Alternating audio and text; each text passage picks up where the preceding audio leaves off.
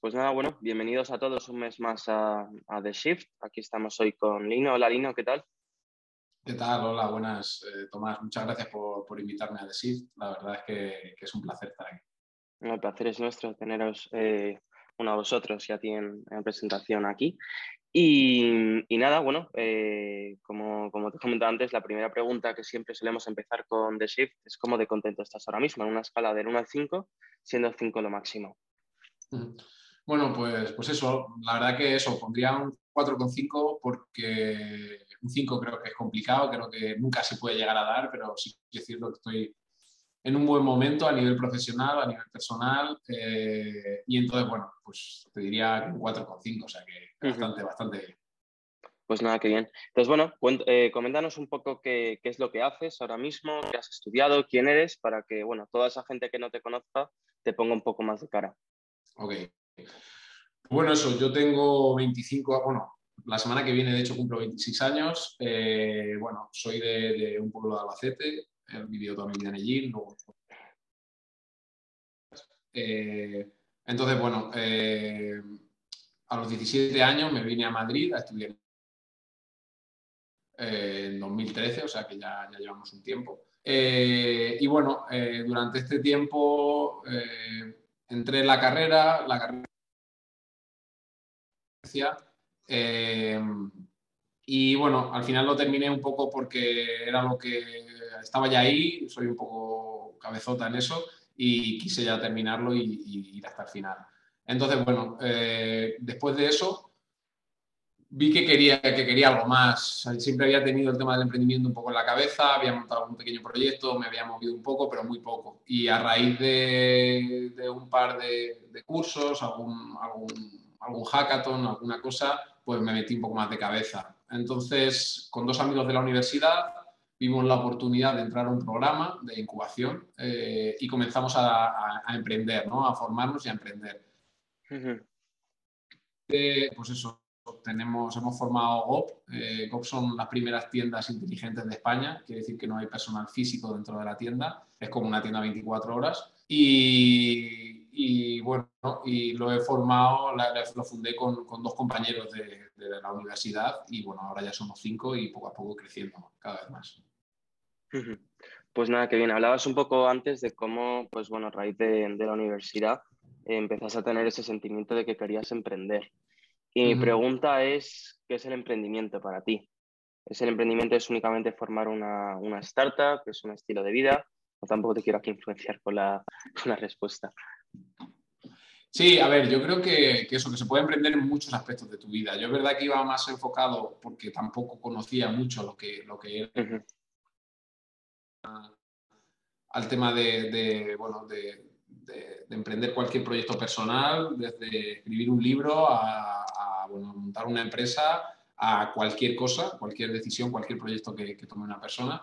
Pero bueno, yo lo apliqué de esta manera, más montando una empresa, y creo que vamos, que es una manera bueno, de mejorar a nivel personal, de aprender, de conocerse más Ujú. y luego también bueno, de desarrollar ciertas habilidades personales. Pero lo que te digo, al Ujú. final esto se puede hacer en cualquier aspecto, por así decirlo, de la vida, vamos. Ujú. Vale. Y pues nada, relacionado un poco con esto y también con lo que comentabas antes, con el tema, bueno, de los años de estudio en ingeniería, ¿tú te consideras una persona inteligente o una persona que trabaja? ¿O qué crees que es importante, es más importante, el ser muy inteligente o el trabajar mucho? O un complemento entre ambos. No hay una respuesta correcta. Mm. Bueno, a ver, sí que es cierto. O sea, no me considero la verdad una persona torpe, pero es cierto que a mí realmente lo que me sirvió la carrera o creo que lo que me ayudó a darme cuenta es que lo Ujú. fundamental es el trabajo, efectivamente. Creo que esto es vamos, es un primer, o sea, creo que es importante, pero lo fundamental es el trabajo. A mí la universidad, de las pocas cosas que a mí me sirvió, porque eso, yo no tenía mucha vocación por la ingeniería, Ujú. fue a ayudarme a ser una persona más trabajadora, más constante y a saber enfrentarme mejor a los retos trabajando, ¿no? Ujú. Creo que al final esta es la verdadera clave, las ganas de Ujú. hacer cosas y el luego realmente llevarlo y tener una Ujú. constancia. Eso creo que es la clave, de verdad. Vale, y bueno, nos comentabas que habías terminado ya de la carrera. ¿Qué consejo Ujú. darías a alguien que está en la carrera de, oye, mira, te recomiendo que hagas esto, tienes ahora la oportunidad de hacer X curso o de hacer X cosa que luego no vas a poder hacer? Ujú. A ver, desde luego, también eso, igual es algo bastante... Ahora que estamos abriendo procesos de selección, realmente la nota en la carrera de un 6,5 a un 7,5 no te va a influir en casi nada en tu vida. Creo que sacrificar cierta parte de estudio, por así decirlo, para hacer cosas nuevas, para, pues eso, meterte en equipos deportivos, en actividades, otro tipo de actividades, eso, ir a cursos, ir a formaciones, ir a seminarios, entender otras cosas que hay que no van a enseñarte en la carrera, creo que son fundamentales. Nosotros al final es lo que más estamos valorando y creo que es lo que la mayoría de empresas más valoran y cada vez más, ¿no? Más que lo que es tu nota en la carrera, que la hayas hecho 4 años, todo lo que has ido haciendo a la vez que desarrollabas la carrera. Creo que Ujú, ese tipo de actividades complementarias son la verdadera clave y lo que te diferencia. ujú, ujú. Y algún consejo para ellos, algún tipo de actividad que crees que puedan hacer para complementar esa carrera? Pues bueno, mira, sí que es cierto bueno, yo el tema de los hackathons son muy interesantes, son al final un fin de semana, ¿no? O bueno, un día, 2 días, depende un poco el formato, donde tú desarrollas algo. En el caso del primero que hice yo, fue, bueno, desarrollar eso, una idea de negocio, ¿no? Entonces, bueno, eso me Ujú, ayudó a tener las primeras bases. Pero luego, ya te digo, cualquier tipo de formación, cualquier tipo de charla, realmente ujú, hoy en día te metes en Eventbrite y ves un montón de charlas o ves un montón de cosas que hay, o en LinkedIn, un montón ujú, de conferencias que hay de diferentes tipos y que al final yo creo que el tocar diferentes palos es lo que realmente te va a hacer ver un poco qué te gusta, ¿no? De verdad, ujú, de hacer ujú, o por dónde te gustaría a ti enfocarte. Entonces es ujú, eso. Luego, a nivel profesional, creo, no solo por mi punto de vista, sino por la gente que ya o sea, empiece a trabajar o tenga acercamientos con startups. No, a lo mejor startups no tiene por qué ser como la nuestra de ujú, 5 personas, pero a lo mejor una de 30 o de 20 o bueno, de 5 lo que quieras, ujú, pero que te ayuda a tener una visión también más global, también de ujú, enfocarte que te gusta más, tienes más flexibilidad y creo que eso es verdaderamente clave. ujú. Sí, totalmente. Y moviendo un poco, ahora además que bueno, estamos en lo que están llamando la sexta ola otra vez, ola de contagios y todo, que yo creo al final estamos ya un poco todos aburridos de esto, aunque bueno, tenemos que hacer este último esfuerzo para intentar eh, acabar con la pandemia. ¿Qué oportunidades crees que nos ha creado la pandemia? Es verdad, pues bueno, hemos estado confinados, habremos cogido el COVID mejor o peor, pero yo creo que hay que pensar en positivo, ¿no? Que entonces, ¿qué oportunidades crees que gracias a la pandemia tenemos ahora y que a lo mejor no teníamos antes?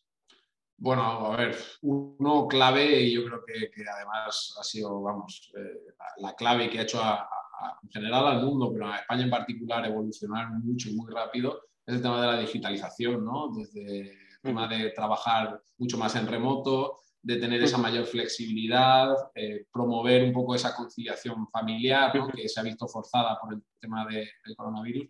Creo que es fundamental. Creo que ahí se avanza muchísimo, que hace 2 años, ahora ya nos parece lo más normal del mundo, ya todo el mundo pide trabajar en remoto, por lo menos mixto, y hace 2 años nadie lo planteaba, por lo menos en España muy ujú, poca gente. Creo que eso ha sido una de las cosas. En la educación igual, en la universidad, yo en mi universidad no hacía casi nadie vídeos, ahora ya como que suben muchos más vídeos. Tengo conciencia también de academias que se están haciendo cada vez más online. Bueno, ujú, creo que todo ese tema de la interacción online ha mejorado muchísimo, se ha perdido el miedo ujú, bueno, y la gente se ha ujú, hecho mucho. Eso ujú, es fundamental. Y luego también, bueno, nos ayuda a valorar también qué cosas tenemos en cada momento, cosas que dábamos por hechas y que, bueno, siempre hay que de vez en cuando pararse, pensar bueno, valorar realmente lo que tienes en ujú, cada momento. Creo que eso también es un buen punto que nos ha ayudado a ujú, todos a ser un poco más ujú. conscientes de ello. No, totalmente. Y luego, bueno, o sea, yo creo que a raíz de la pandemia también han surgido pues aplicaciones como Zoom o TikTok y desde el punto de que han llegado a decir que ahora es la generación del TikTok, que bueno, que se pasa mucho tiempo y se invierte mucho tiempo en TikTok. ¿Tú crees que somos una generación dormida o somos una generación despierta? Es verdad que muchas veces por nuestros mayores dicen que somos una generación que somos muy poco activa, que no vamos a llegar a nada. ¿Qué es lo que piensas sobre esto? Es complicado, es complicado. Es decir, yo creo, hace poco no me acuerdo a quién lo escuché decir, pero creo que tenía sentido, que por un lado decían que éramos la generación mejor preparada y por otro lado la peor preparada. Y por dos cosas. Yo creo que sí, que la gente activa es, que la gente tiene inquietudes y yo creo que más que antes, ¿no? Creo que de hecho lo que pasa es que eso no te cierras una puerta, sino que valoras muchas cosas, estás más en contacto con todo el mundo y eres más consciente de lo que hay. Lo de mejor preparada y peor preparada, ¿por qué es? Creo que a nivel formación, a nivel información, somos la generación más formada, ¿no? Vamos, de siempre, de toda la historia. Pero por otro lado, la generación menos formada, ¿por qué? Porque también es el momento en el que el mundo está cambiando más rápido, que vamos, nunca ha cambiado tan rápido como está cambiando estos años. Entonces, hay que formarse más en las habilidades que en lo que son los conocimientos, ¿no? El ser capaz de aprender rápido, de adaptarse, es la verdadera clave, porque de aquí a 5 años saldrán una serie de tecnologías y una serie de cosas que ahora mismo estamos empezando a conocer, y de aquí a 20 ni te digo, o sea, cosas que realmente ni se nos pasa por la cabeza. Esa evolución está siendo exponencial y entonces, bueno, van a cambiar muchas cosas, tendremos que ir adaptándonos y bueno, esa capacidad de adaptarse y de aprender va a ser la que va a diferenciar a la gente que mejor futuro tenga, yo creo. Vale, totalmente. Y nada, bueno, y hablando un poco de tecnología también, cuéntanos un poco sobre Ghop. Bueno, ¿qué es? ¿Cuál es el reto que intenta solucionar? Aunque yo creo que es un poco obvio y cómo funciona, ¿no? Para que la gente también conozca ese proyecto en el que estáis trabajando. Perfecto. A ver, sí que es cierto que no es tan obvio de primeras. Es verdad que puede parecer, pero nosotros el enfoque que le damos, bueno, al final vimos bueno, que el tema de las compras cada vez eran más de conveniencia, más de impulso, más de día a día, no como a lo mejor gente hace unos años que hacía una compra de un mes y luego alguna compra a la semana, ¿no? Nuestras abuelas o abuelos y bueno, gente más mayor. Ahora cada vez vamos casi al día, ¿no? Casi al súper, casi todos los días, vamos un poco más al día a día. Y de hecho, por eso está teniendo el crecimiento que está teniendo Globo. Han entrado empresas ahora como startups como Gorilas, Villa, Getir. Ahora en España hay muchas que fomentan esta compra rápida, esta compra desde casa, sí que es cierto que desde casa, pero como que al final el concepto es lo quiero ya, lo quiero ahora y quiero una cosa, ¿no? O dos cosas o lo que sea, cada vez más de impulso, ¿no? Y más rápido. Entonces fuimos a decir esto, joder, se está fomentando tanto esto, pero luego en la parte offline no se está realmente innovando tanto. La parte online tiene ciertos problemas, sobre todo en pequeños tickets, cuando quieres una Coca-Cola, quieres una botella de agua, y dijimos, bueno, vamos a ver qué manera podemos hacer para que nosotros tengamos la opción de ofrecerle, desde que yo, Lino, quiero una botella de agua, sea Ghop la opción más rápida de tenerla en mi mano. Ese es nuestro foco. Y entonces dijimos, ¿cómo podemos hacer esto? Dijimos, bueno, poniendo tiendas cerca de los usuarios y que la experiencia de compra sea rápida. Entonces, para poner tiendas muy capilarizadas en las ciudades y estar cerca de los usuarios, pues tenían que ser tiendas pequeñas para que quepan en muchos sitios. Para la compra rápida también tenía que ser, pues eso, una experiencia muy rápida. Y juntando un poco estas dos cosas, de que fuese rápida y que la tienda es pequeña, por lo tanto, las facturaciones no son muy altas comparado con un supermercado, pues tendríamos que ver la manera de que fuese rentable, porque si no, no se iba a poder hacer y qué maneras podía haber. Y la cosa fue que la única manera es no tener personal presencial, tener soporte, tener gente que esté ahí para el usuario, pero simplemente cuando sea necesario. Es decir, normalmente cuando vamos a comprar pues eso, un snack o una bolsa de patatas, o una Coca-Cola o una botella de agua o lo que sea, no necesitamos.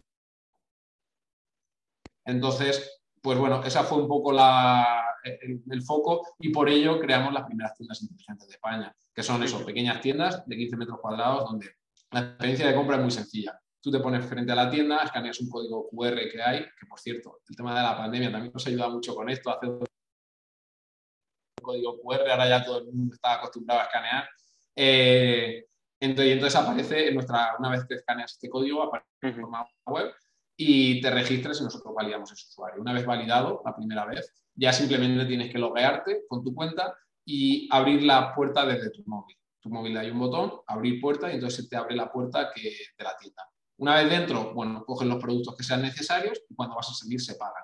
La experiencia, siempre decimos que desde que entras hasta que sales nunca va a pasar más de un minuto o no es lo normal, vamos. Entonces esto empezó hace un año, ya en julio de este año abrimos la primera y ahora vienen próximas aperturas que el 2022 va a ser un año intenso y donde sí que es verdad que nos vamos a dar a conocer muchísimo más. Ujú. ¿Dónde estáis ahora? ¿Dónde está la primera tienda?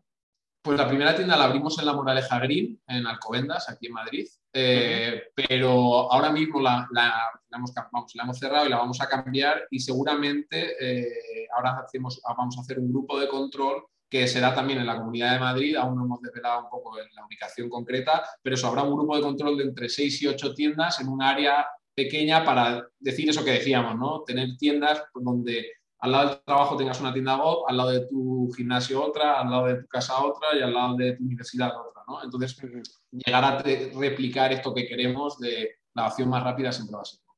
Ujú. Pues nada, genial. Y luego, pues para ir terminando, una pregunta que solemos bueno, pedir a nuestros ponentes que recomienden a los shifters es que recomienden un libro, una peli o una serie que les haya inspirado. Pues mira, la verdad que justo no era una persona que leyese mucho y justo ahora estoy leyendo más. Y un poco a lo que iba de no cerrarte en el mundo y yo ahora solo formarme Ujú. sobre temas de emprendimiento y sobre temas muy concretos, que ahí, por ejemplo, bueno, pues están los típicos de Padre Rico, Padre Pobre. Hay varios libros ahí que son muy famosos para la comunidad emprendedora, pero realmente yo ahora mismo el que más recomendaría es Psicología Económica, se llama. A mí me gustaba un poco el tema conductual, de la psicología social, de cómo la gente, por qué la gente pensamos como pensamos. Y he empezado vamos, estoy leyendo este libro y la verdad que de momento me está gustando muchísimo porque te ayuda a ver cómo los seres humanos no somos muy racionales y a veces tomamos decisiones en base bueno, a sesgos que ya tenemos y que es muy complicado digamos, y que todos Ujú. los tenemos, ¿no? Y no sabemos Sí. por qué. Ujú. Pues nada, pues genial. Pues mil gracias, Lino, por compartir este rato con nosotros. Y nada, y nos vemos el próximo mes. Vale, hasta luego. Perfecto, muchas gracias. Hasta luego.